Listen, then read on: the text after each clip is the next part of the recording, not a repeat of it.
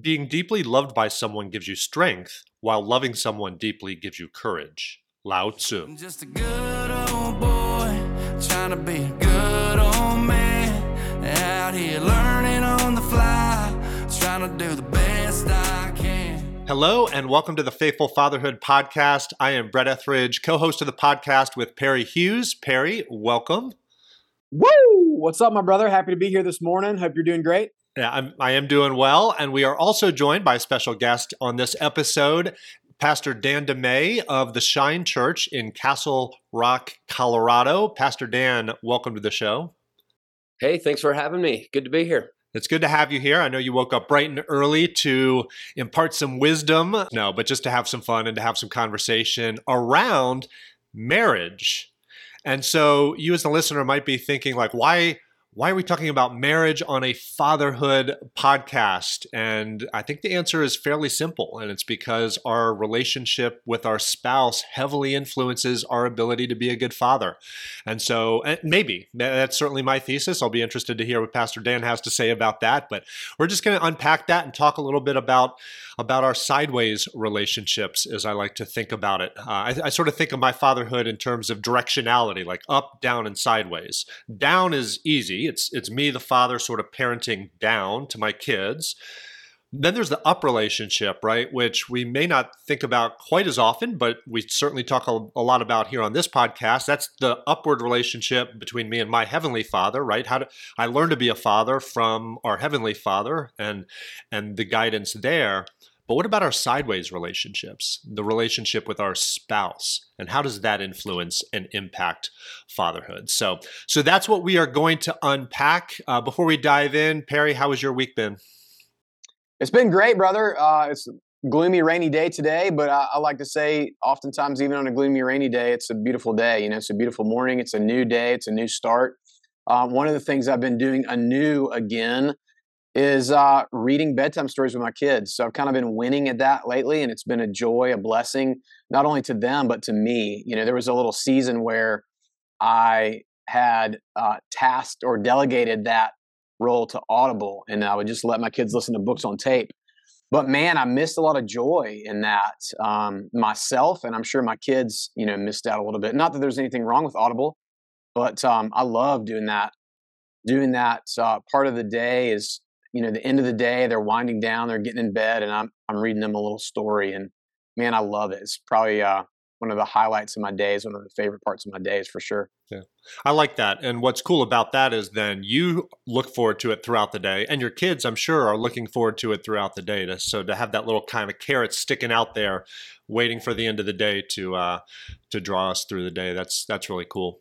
It's funny that we're talking about marriage on this episode. I had a little gaffe last night. I guess it wasn't a gaffe. That's probably not the correct word, but I messed up a little bit in my marriage relationship. It's my job at night to turn down the heat before going to bed. My wife likes to sleep with it cold under lots of blankets, and I forgot to turn the heat down last night. So we roasted all night. We were sweating. It was miserable. So we woke up this morning with her sort of mad at me. So I need to figure out, Pastor Dan, how to mend that relationship so I can be a good father today. I think what you have to do is you have to get the Nest and put it on your phone. And so that way, when you realize you're roasting in the middle of the night, you just reach your phone, bring the temperature down, and you're all set. That's a good point. All right. I'll have to look into that. All right. So as we transition a little bit, I realized I didn't give an appropriate introduction to Pastor Dan. Dan and I have known each other for, I think, at least 15 years now. It's been a while since I've lived in Denver, but we were at the same church together for a number of years. He was the associate pastor at the church that I attended in Denver, Colorado, and then he has since become the lead pastor, the senior pastor at Shine Church. And Dan, I just, you probably never know what sort of influence you have on any of your congregants. I feel like you and I were friends as much as I was, under your leadership in the church. We played flag football together and spent time together doing things. So I always appreciated the friendship. But I always just admired you and respected the way that you showed up as a father, the way that I saw you interact with your kids on the football field, in church, just in social environments. And I particularly admired the relationship that you have with your wife, Kim. And so I just thought it was so appropriate just to invite you here to have a conversation around this topic. And so I sort of shared sort of my thoughts about the up, down, and sideways, but just to sort of kick things off and just sort of an open-ended question to get us started. Why do you think the sideways relationship, the relationship with your spouse, your relationship with Kim, why is that so important for you as a father? How does it influence fatherhood? Well, that's a loaded question right there. I think that when you get married and you become one with somebody else, you have to begin to realize that, God created the two of you for one another, and that you're counterparts for each other. And so the first thought that comes to my mind is that my wife's strengths are usually my weaknesses, and my strengths are her weaknesses. And the two of us together combined make that whole that God wanted for our kids to see. And so I think it's super important to understand that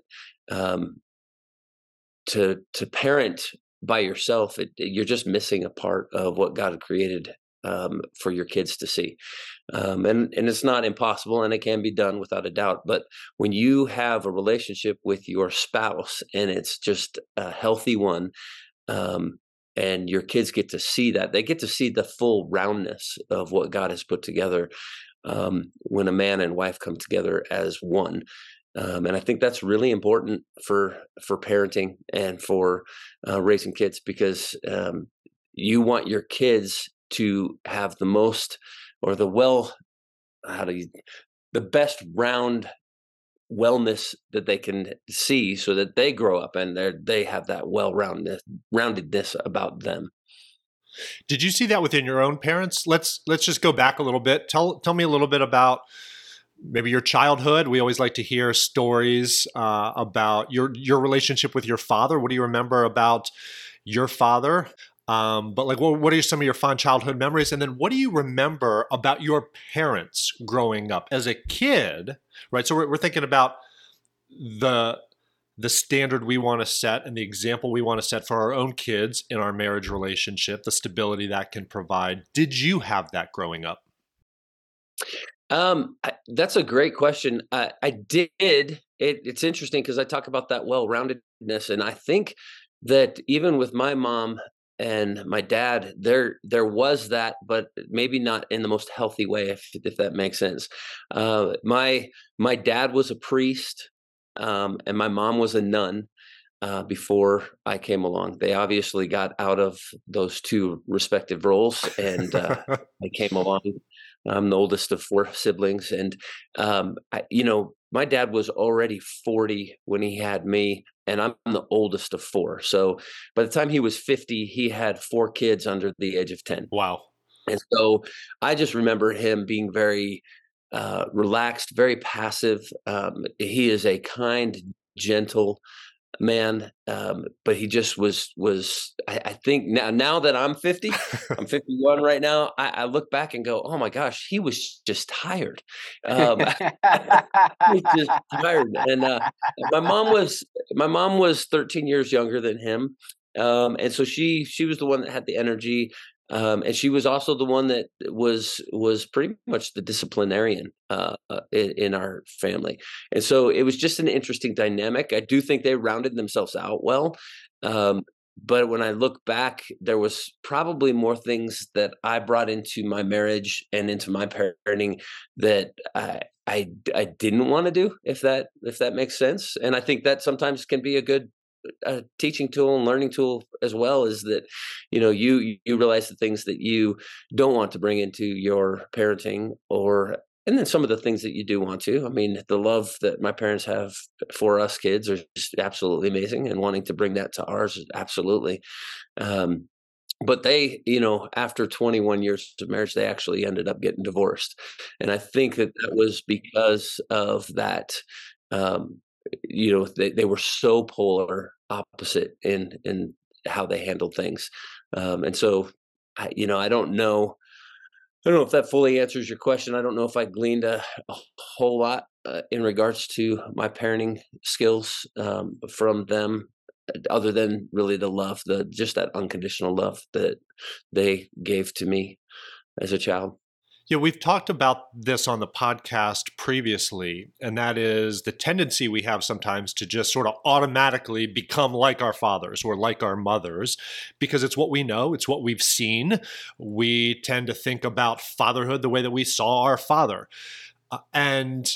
But sometimes you identify things that you don't want to do and you try to intentionally be different. And so were there areas, and maybe a separate question would be, are there aspects of fatherhood that you believe are distinctly the father's role? You talked, for example, about how your mother was more the disciplinarian.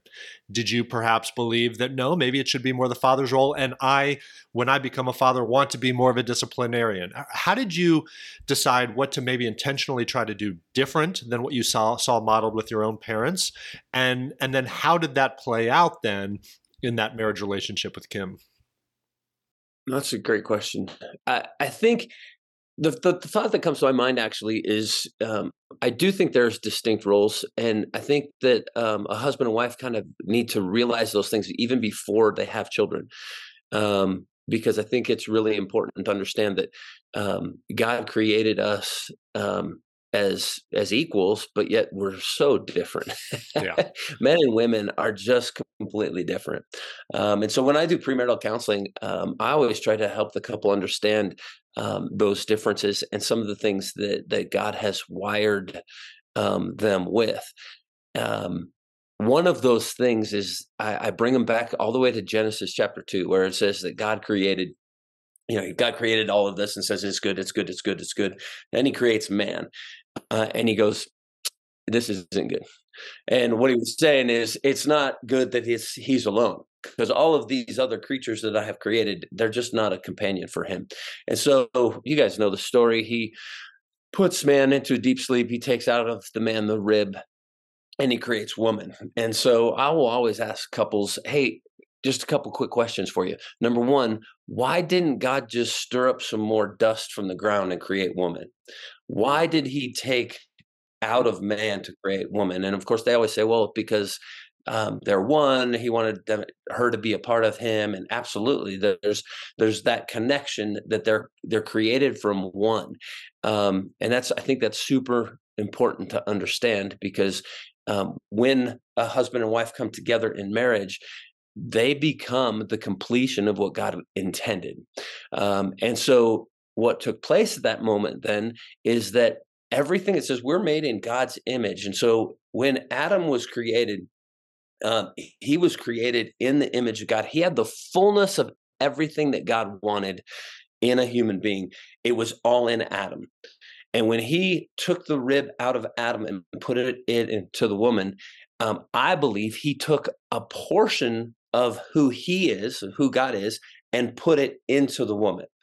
And so man no longer had everything that God wanted in humans. He only had half of what God wanted in humans. The other half he put into the woman.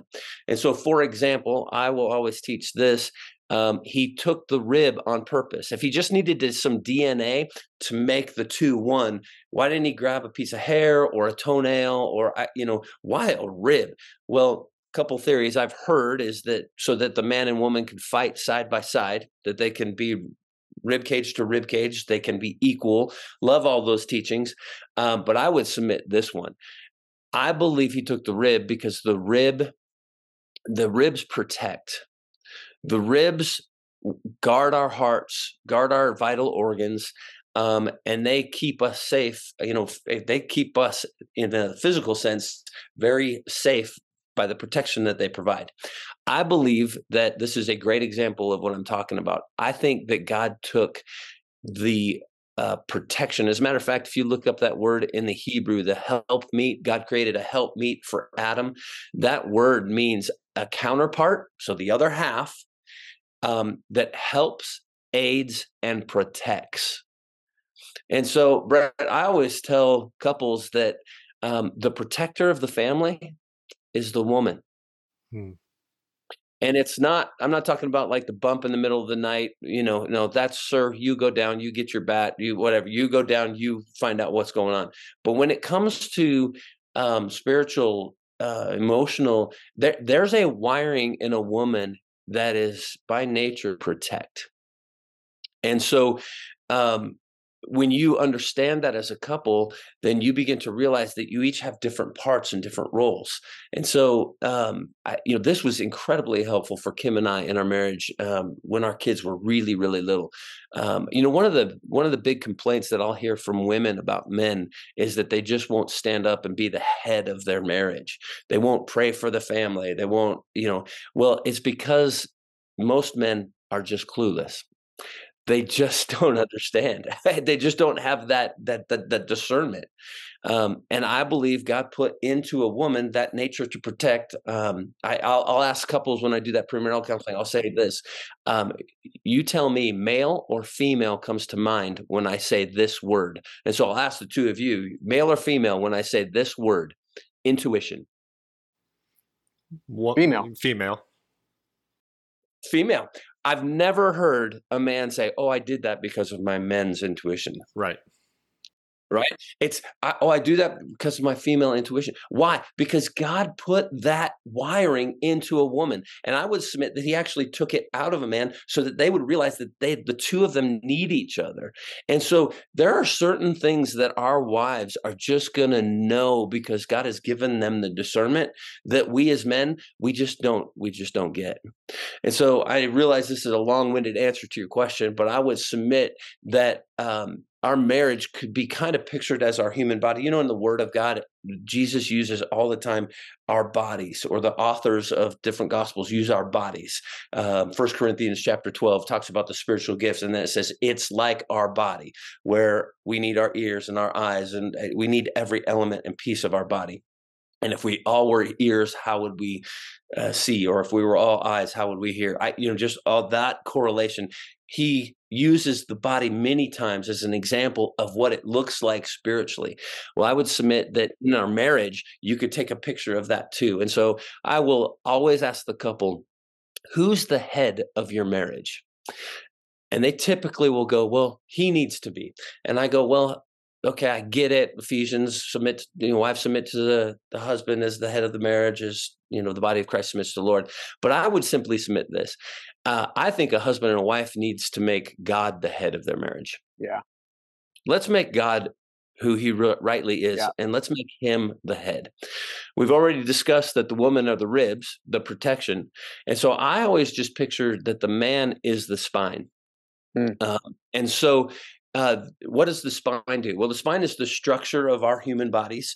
The spine is what gives us strength. It helps us to stand upright. But it is also where the signal from our brain, which in this case is God, right? The head, this brain to the body and the body to the brain. If I were to pull a little leg hair out of your leg, you would kick me. Why? Because that signal would go up through the spine to the brain. The brain would go, well, get him out of there. And so it computes very quickly. So the picture that I get for marriage, and of course this obviously applies to parenting, is that the man needs to be the structure. He needs to be the support. He needs to be a strength. He needs to have his relationship with the Lord right. He needs to be connected to the head, which is God. And then he needs to be able to take the signal and the communication from God and communicate it in a healthy way to his wife and to his kids. But he also needs to realize that the only way to stay firm for a spine is that the ribs have to be attached to it properly. If the ribs are broken off the spine actually gets weak and it can fold. When the ribs are attached to the spine properly, that's when the spine is the strongest. And so there's a really cool comparison in the fact with marriage. If God created woman out of the ribs, and the ribs are supposed to be attached to the spine, we see this incredibly healthy balance where a wife becomes that protector. And so I learned, like I said, many of the times the complaints from women will be, my man won't stand up and when they won't pray and that kind of stuff. Well, guess what, ma'am? You've been given the discernment and the wiring to understand that maybe there's some issues going on with your kids or with your family or whatever it is, and your husband may not see it. And so when we came to this understanding, my wife and I, Kim and I, began to realize, oh, so Kim, if you ever sense that something's off, please speak it out. Yeah. Because then I will be the conduit and I'll bring that to God. And so if you say, hey, something's not right, and say, I think we need to pray, then I would come along her and go, okay, let's do that. And many times she would be the one that prays. And it wasn't that I needed to initiate it, I needed to lead that.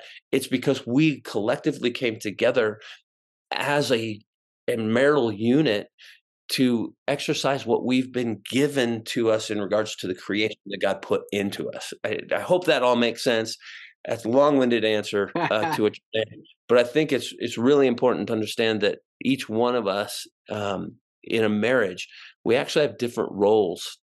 We're equal. That verse right before, in Ephesians where, it says, wives, submit to your husband. The verse right before it is submit to one another. And that word submit means to voluntarily place yourself under. And so if you get a picture of that as the spine, I need to submit and put myself and make sure that the ribs are always connected to me. But from her perspective, she always needs to remain connected to me. If a rib gets dislodged in your body, it becomes dangerous. It hurts too. It hurts. You ever had a dislocated rib? That hurts a lot. Oh my gosh. Yeah. You can't even breathe. You can't take a hurts. breath without that pain going, ah! It hurts terribly, and it can be damaging. It can puncture a lung. It can, there's many things it can actually do. And I wonder, guys, if there's just not a whole lot of disconnected ribs in marriages today that are creating a lot of problems. And whether it's because they've disconnected themselves from the spine or because the spine hasn't understood his part and hasn't been that structure so that they can attach.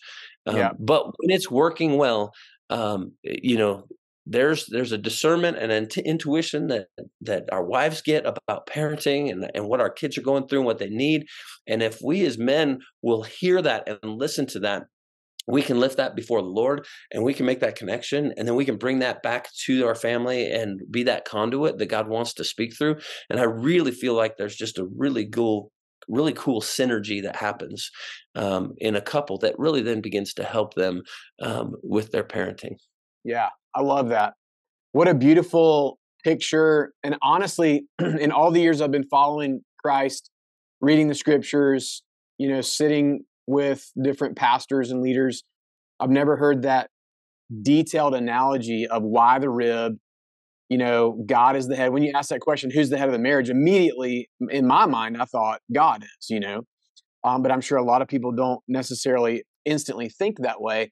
But wow, what a beautiful analogy. I love it. It gets me so excited. I know our listeners are just soaking all this up as well.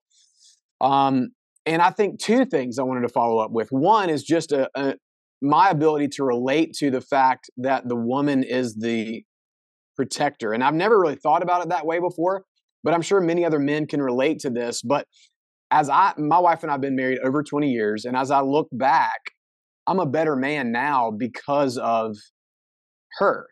I used to be a little bit more wild than I am. I used to, smoke cigarettes. I used to, spend money like crazy. I didn't have all these things. And so, but she has a sense of, reining me in a little bit, even in my own personal thought processes, behaviors, actions, etc. So I wanted to just say, yeah, I totally relate to that. That's awesome. And then secondly, again, out of my complete appreciation and agreement with that analogy, how do we look at the flip side of that? I don't know if you've spent much time studying codependency in the terms of the negative light, where someone feels like they need someone for whatever, whether it be, codependency in the light of addictions and the person who's the enabler and the person who's living in addiction, or all those types of things, codependency in an unhealthy light. Is there any way you can speak to that, talking about God's vision for completeness and the roundness, and then how that might differ from, an unhealthy or broken version of codependency, if that question makes any sense? Yeah, I haven't done a whole lot of study in regards to that, but the thought that comes to my mind when you're saying that, it just goes back to just even that picture of the body.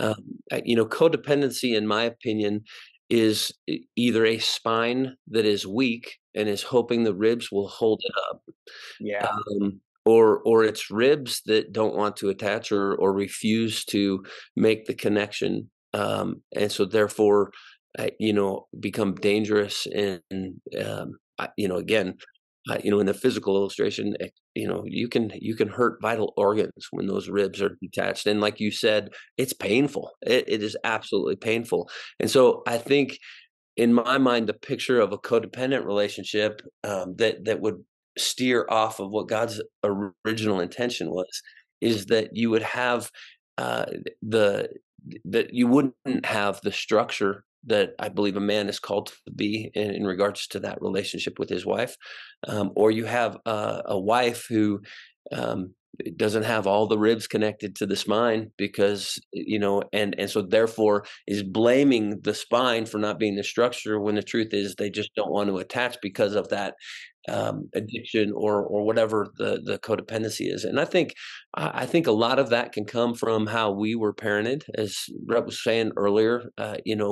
We can we can pick up some of those habits from our parents, hmm and that's where it becomes really, really important to understand that God is the head, because where this physical illustration kind of falls apart a little bit is that both the man and the woman have to connect to God.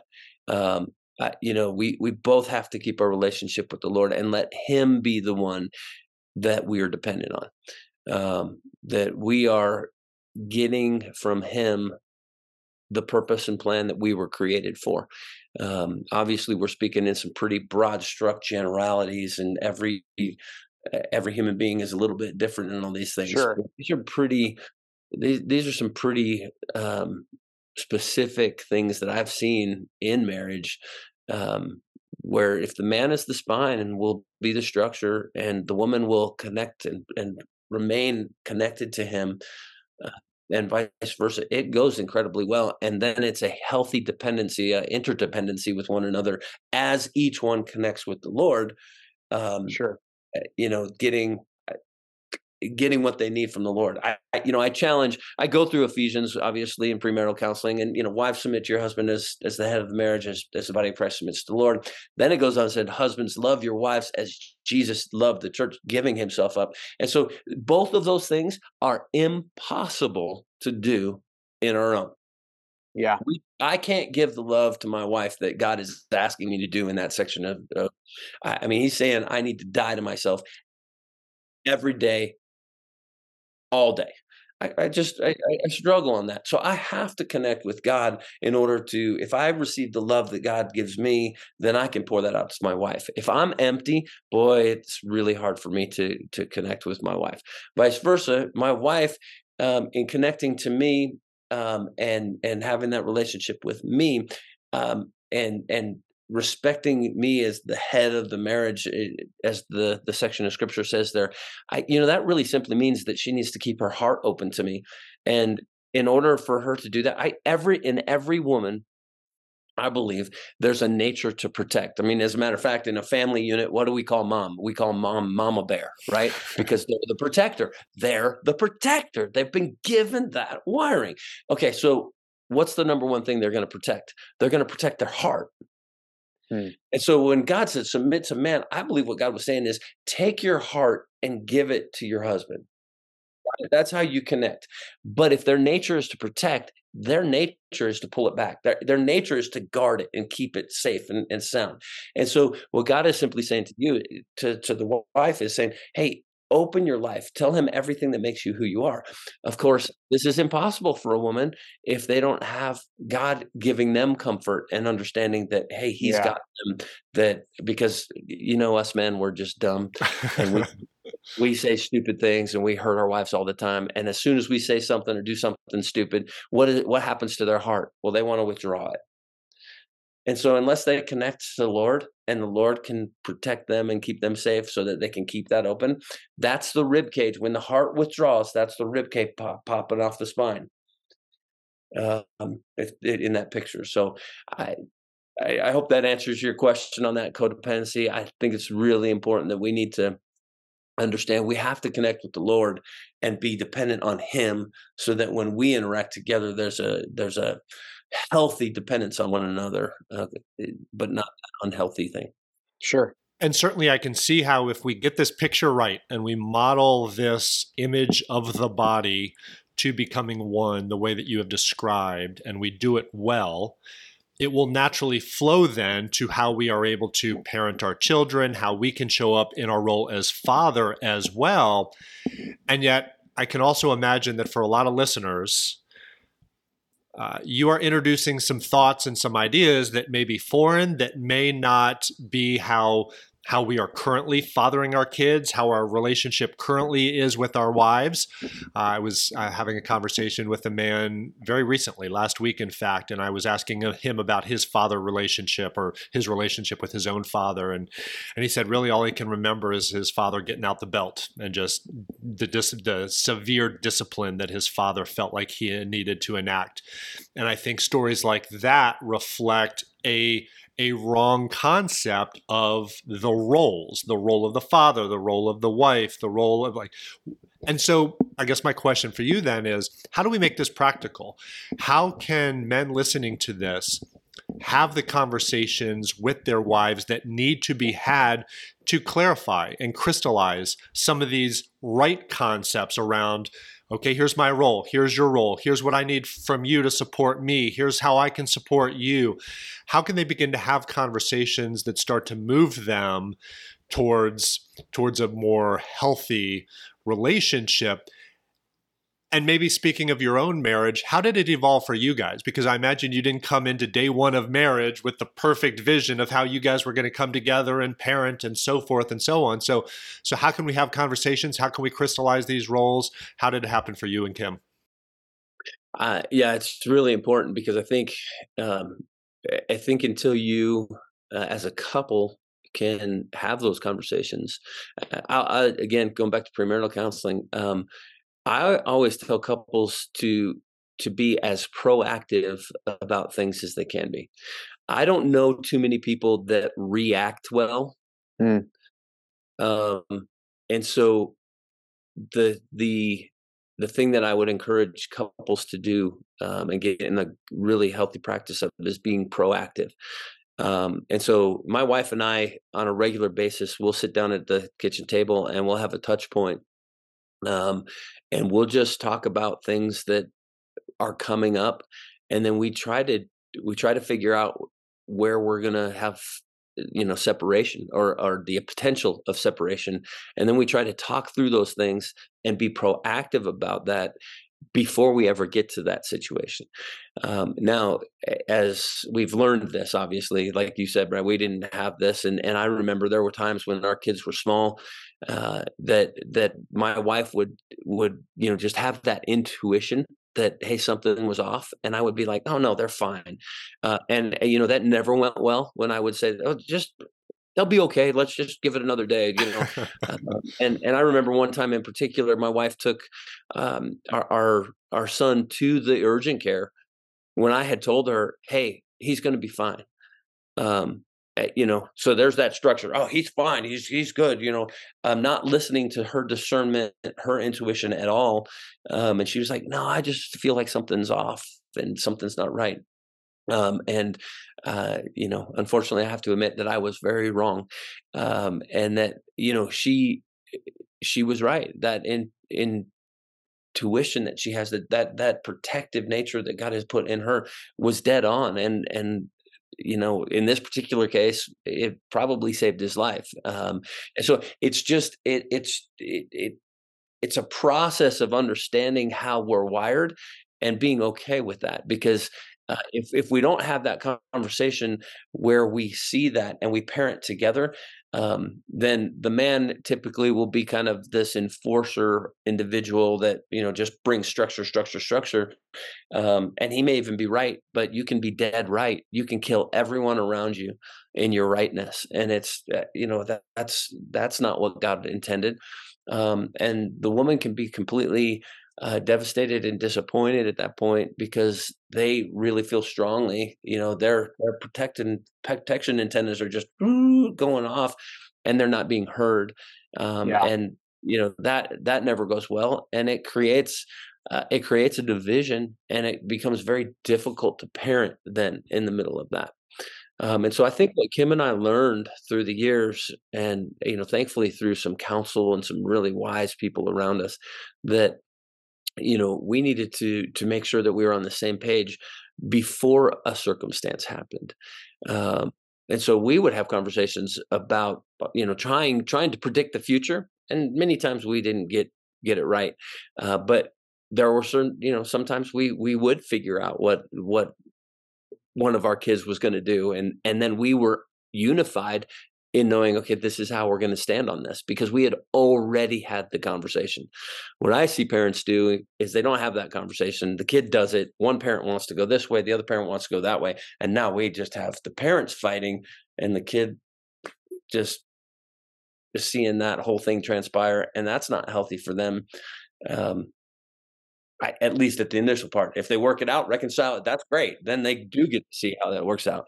But it's really important to be on the same page. And part of being on the same page is understand that, hey, you and I are not the same person, but God put us together so that we could come up with the best ideas and ways to handle with our kids, what they need individually, each one of them. You both have 4 kids. No, Brett, you're about to. And the truth is, every one of them needs to be handled differently. That's right. And so these conversations are super important, because when it comes to discipline, then, you might find that it's most effective for the dad to discipline one, but the mom to discipline the other. And if you paint it with a nice general broad spect and say, well, dad's disciplinarian, well, that might be good for one and yet damage another in their upraising. And that's why these conversations are so key and important to have. That's beautiful. I really appreciate your thoughtfulness on that, your insight, and you living that out in practice. Hey, we sit down and we try to look into the future and say, what can we expect? What hurdles, what obstacles can we anticipate happening, and let's make a plan how to deal with that. I love that. It's such a beautiful thing. I'm going to do my best to begin to implement that in my own marriage. I'm very excited about it. And then, I do want to make a, quick request. I love that vision for how are we going to look at what might come up in terms of parenting, but I'd love to get from you just maybe a little bit of advice or a little bit of shared wisdom or stories on really best practices of how to stay connected with your wife. Because like I said, I've been married for a while. Brett's been married for a while. You've been married for a while. So there's definitely an ebb and a flow. There's an up and a down. There's seasons of being in flow, total connection. You're just firing on all cylinders. Things are great. And then there's, seasons of just conflict and struggle and challenge. And, if I'm just being completely honest and transparent with everybody, my wife and I were laying in bed last night, and she, leaned over and looked at me, and she goes, "Yeah, I kind of feel disconnected. I feel like you and I are a little bit disconnected lately." And I wasn't really in the headspace to deal with it last night. And I said, "Yeah, you're right. I can't talk about it with you right now. Maybe let's look at it later." And we just kind of tabled it for later. I don't know if that was the right decision or not, but what are some of your wins or positive experiences on how to stay connected with the ribs? How do we stay connected with our brides? This is an hour and a half premarital discussion there. How about the cliff notes? Yeah. Or maybe one little thing, Yeah, no, I give you a few. I think the wiring of who we are is so important to understand.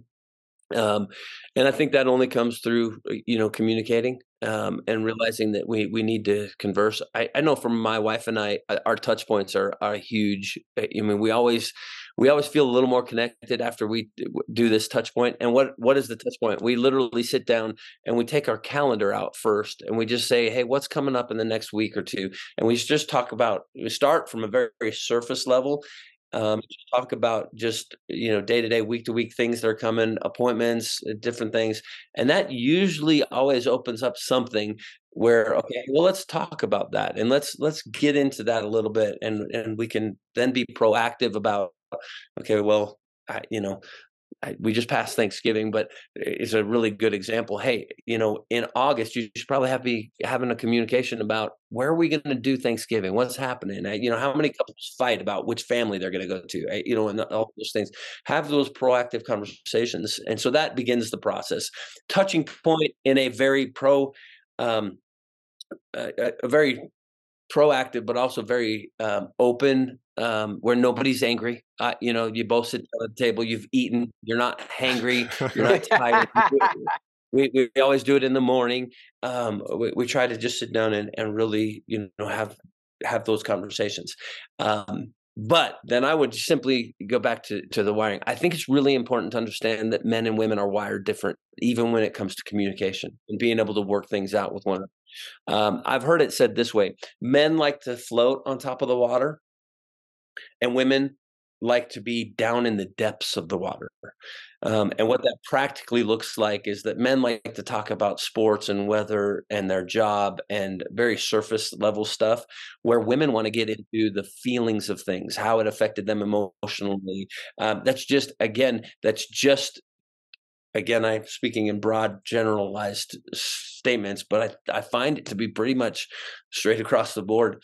But men love to just keep it on the surface. Women want their men to go deep into the feelings and hurts, and hey, let's talk about this. And the compromise in the middle of all this is to come halfway in between the two.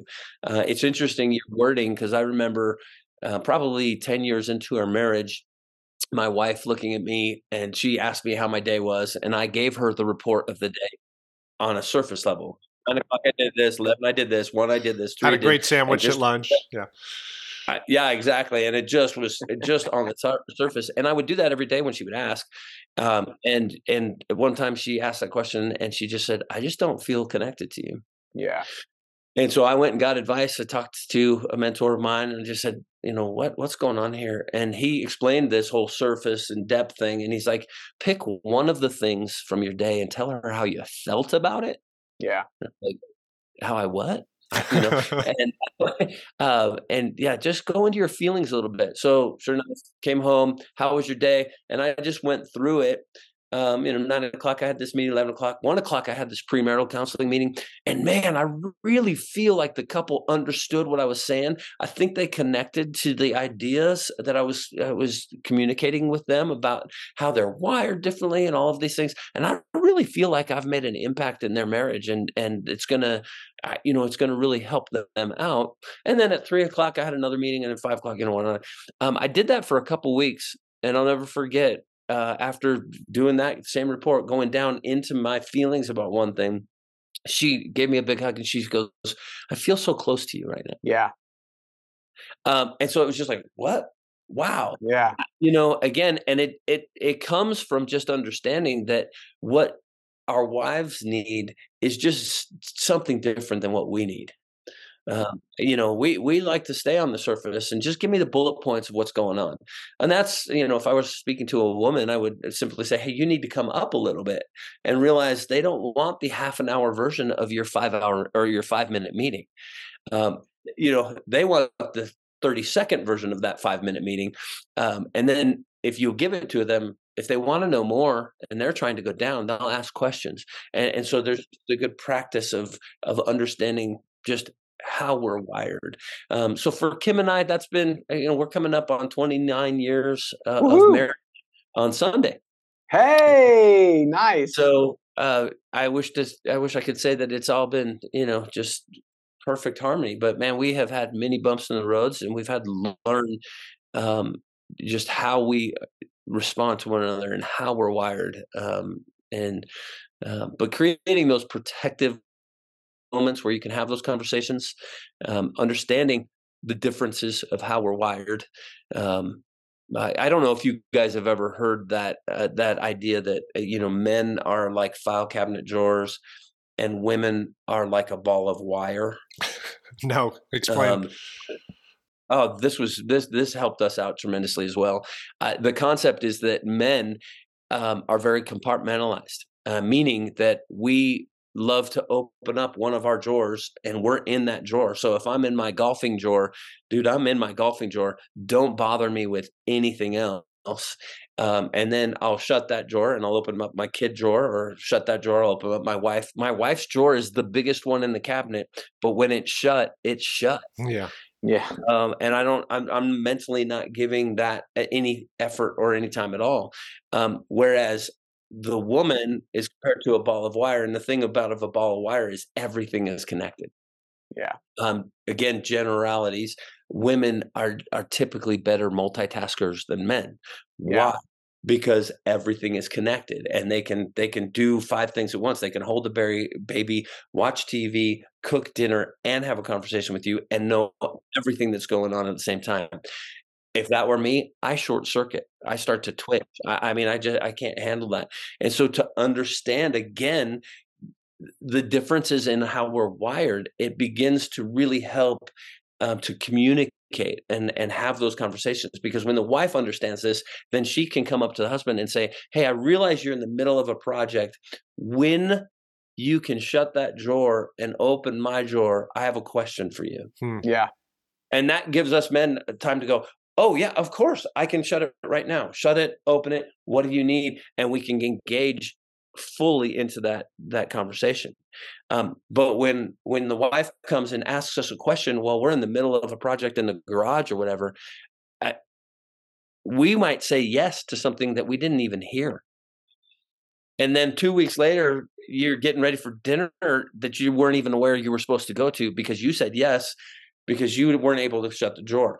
And so, that's really important for a man to understand. I got to shut the drawer, open my wife's drawer, but it's really important for the wife to know, hey, he's very compartmentalized. So make sure he can just, shut that drawer and open up that drawer for you.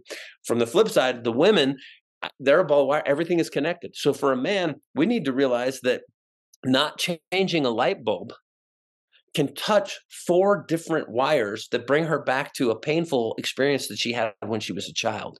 We don't get that. We don't even understand that, but it's totally how that affects. And so this little 3-minute project of not changing a light bulb can totally bring out an insecurity in our wives that we could have never imagined. And why? Because they can't compartmentalize, because they're not wired that way. They're wired to have everything connected. And so when we actually take the 3 minutes real quick to put in that light bulb that she's been asking for last week, when we do that, it actually knocks a thing off her list. It takes one of the wires out of the ball, and it makes things better for her mentally. And so we heard that, and that was just, it was mind-blowing to us, because it really helped us to understand, oh yeah, we're wired differently, and we need to actually speak the other person's language in order to love well. I mean, I'm sure we've all heard the 5 love languages, the love language book, obviously, but there's just, even in the way we're wired and how we converse is completely different. And it's so important to get that so that our kids see it, because if we get this as parents and we can show how to operate in and out of different people's wirings, our kids are going to learn that. We all know that they catch more than they hear. You can teach all you want, but they're going to watch you and they're going to observe you doing this. And so, my wife and I, we had many arguments and we've had many fights right in front of the kids. But we have learned a couple things in the midst of that. We always apologize to them. We always let them know that we're not perfect, and we make mistakes all the time. We always tell them, and we still are telling them. My son's 25, my daughter's 23, and we're still having conversations where we apologize and say, "Hey, we've never had a 25-year-old son before." Yeah.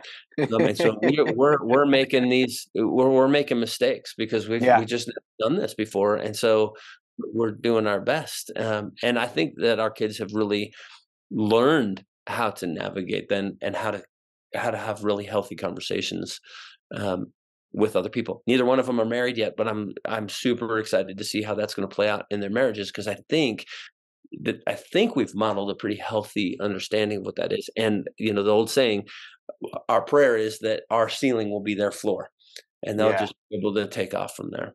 Yeah. You answered my question. Yeah, you answered my question before I even asked it. So that's very insightful. No, I was going to ask, like, what happens when you're not in tune with your wife? How does that influence your parenting? And yeah, we mess up, but going back and apologizing to our kids, and just being transparent and helping them understand that we make mistakes, but we forgive, we move on, and modeling that. That's brilliant. So thank you for sharing that. And I think it all goes back to communication, right? I think that's what I'm taking a lot out of this conversation is just, I need to converse more with my wife. I need to pre-think things, like you said, be intentional as much as we can. And yeah, just have more open conversation on a more regular basis to make sure we're on the same page. Quick pointer for all you men listening. After this podcast, go have a conversation with your wife, but do not call her a ball of wire. Honey, I just heard this podcast, and this guy in Colorado called you a ball of wire, and he's right. Yes. He is right. You're a tangled up mess. You're a tangled up mess. Oh, so, that could be interpreted so many different ways. Yes. Yes. But the idea, the spirit of it needs to be expressed. Have her listen to the podcast, and she can hear it straight from Pastor Dan, and then you just have to deal with your file cabinet. It's so fun. I mean, you're right in my own head, right? We had that exact. My wife likes to come ask me life-changing questions while I'm in the middle of working out, and like my heart rate's 180. I can barely breathe. I can't think. There's like way too much oxygen, and she gets mad at me because I'm like not stopping what I'm doing to have these heartfelt conversations with her, and that's because I'm a drawer. I'm in the middle of my my exercise drawer. But no, this has all been really, really. Go ahead. It sounds like you're going to say something. I was just gonna.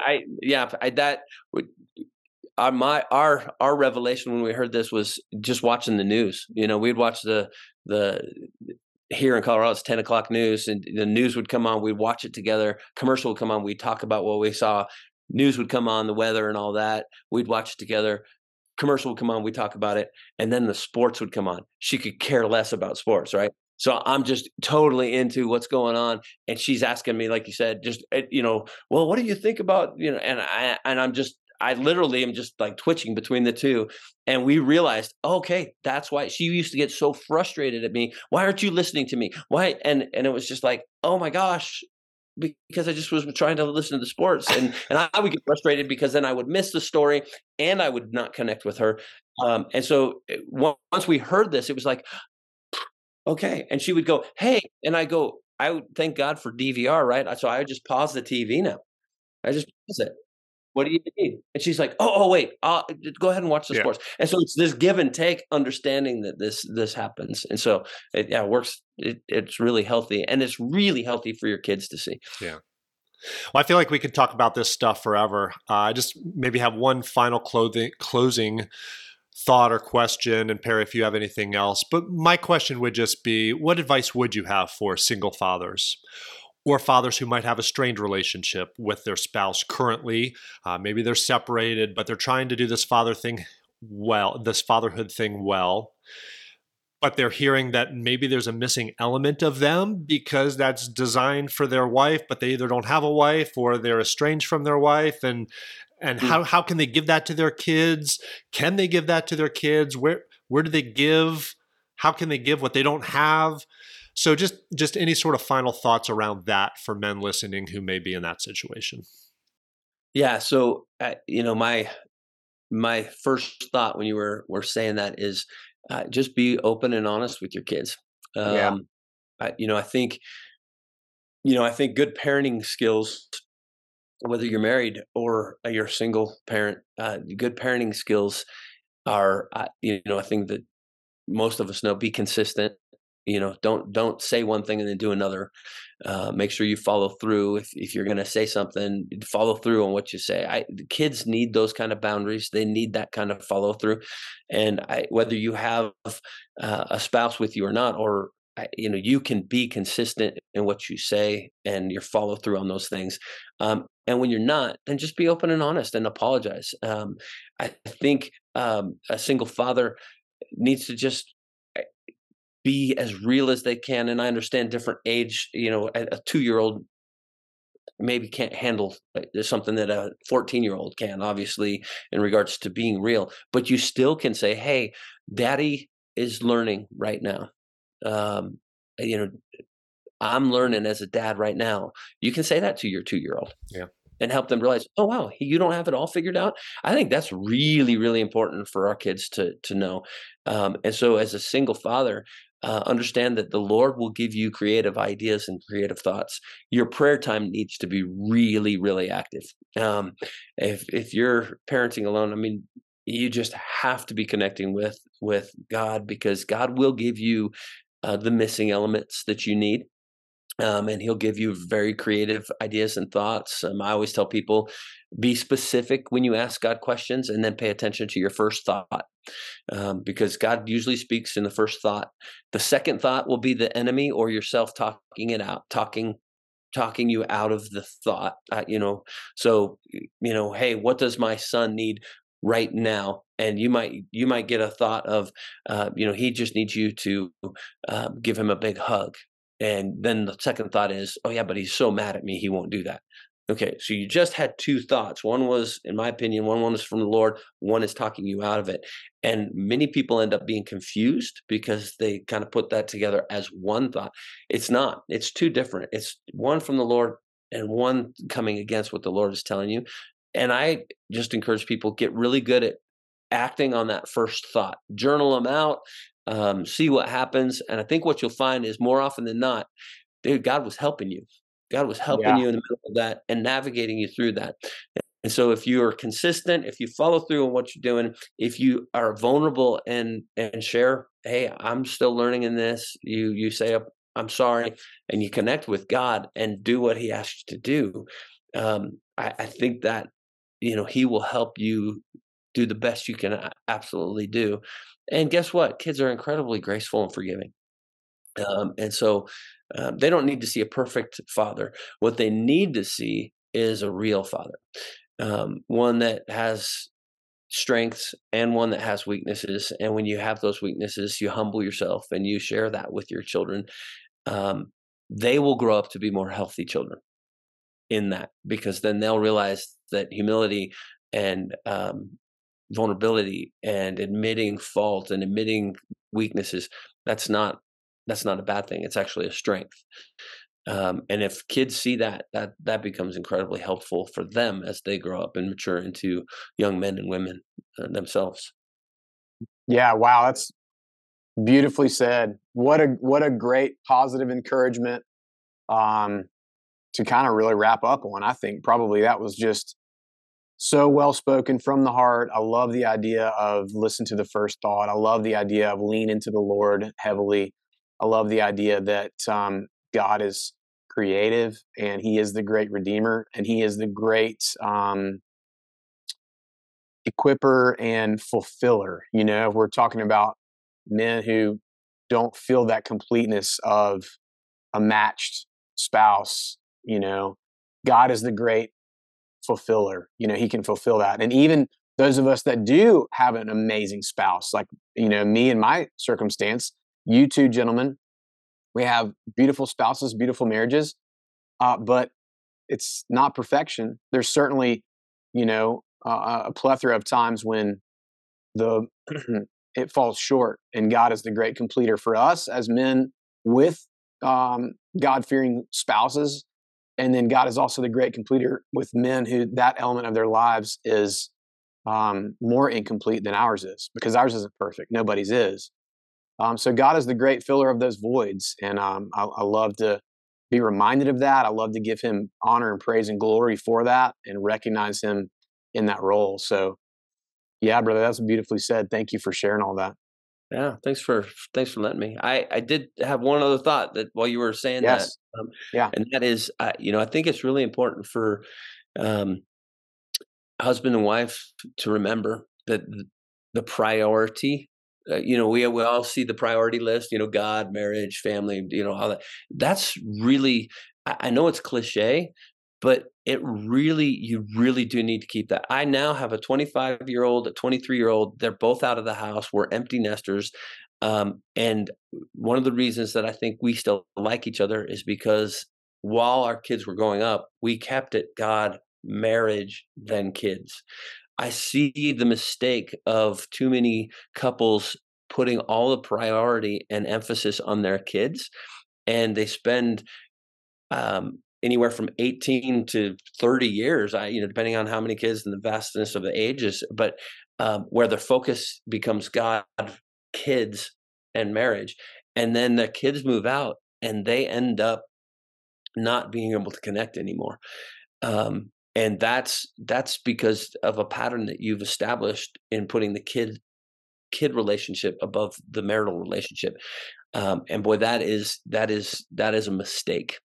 And that is something that, maybe from my concluding point, it'd be to tell your listeners, hey, make sure that your marriage is number one. Our kids knew that mom came before them. And that's kind of hard to say when they're little, but mom always came, dad always came before them.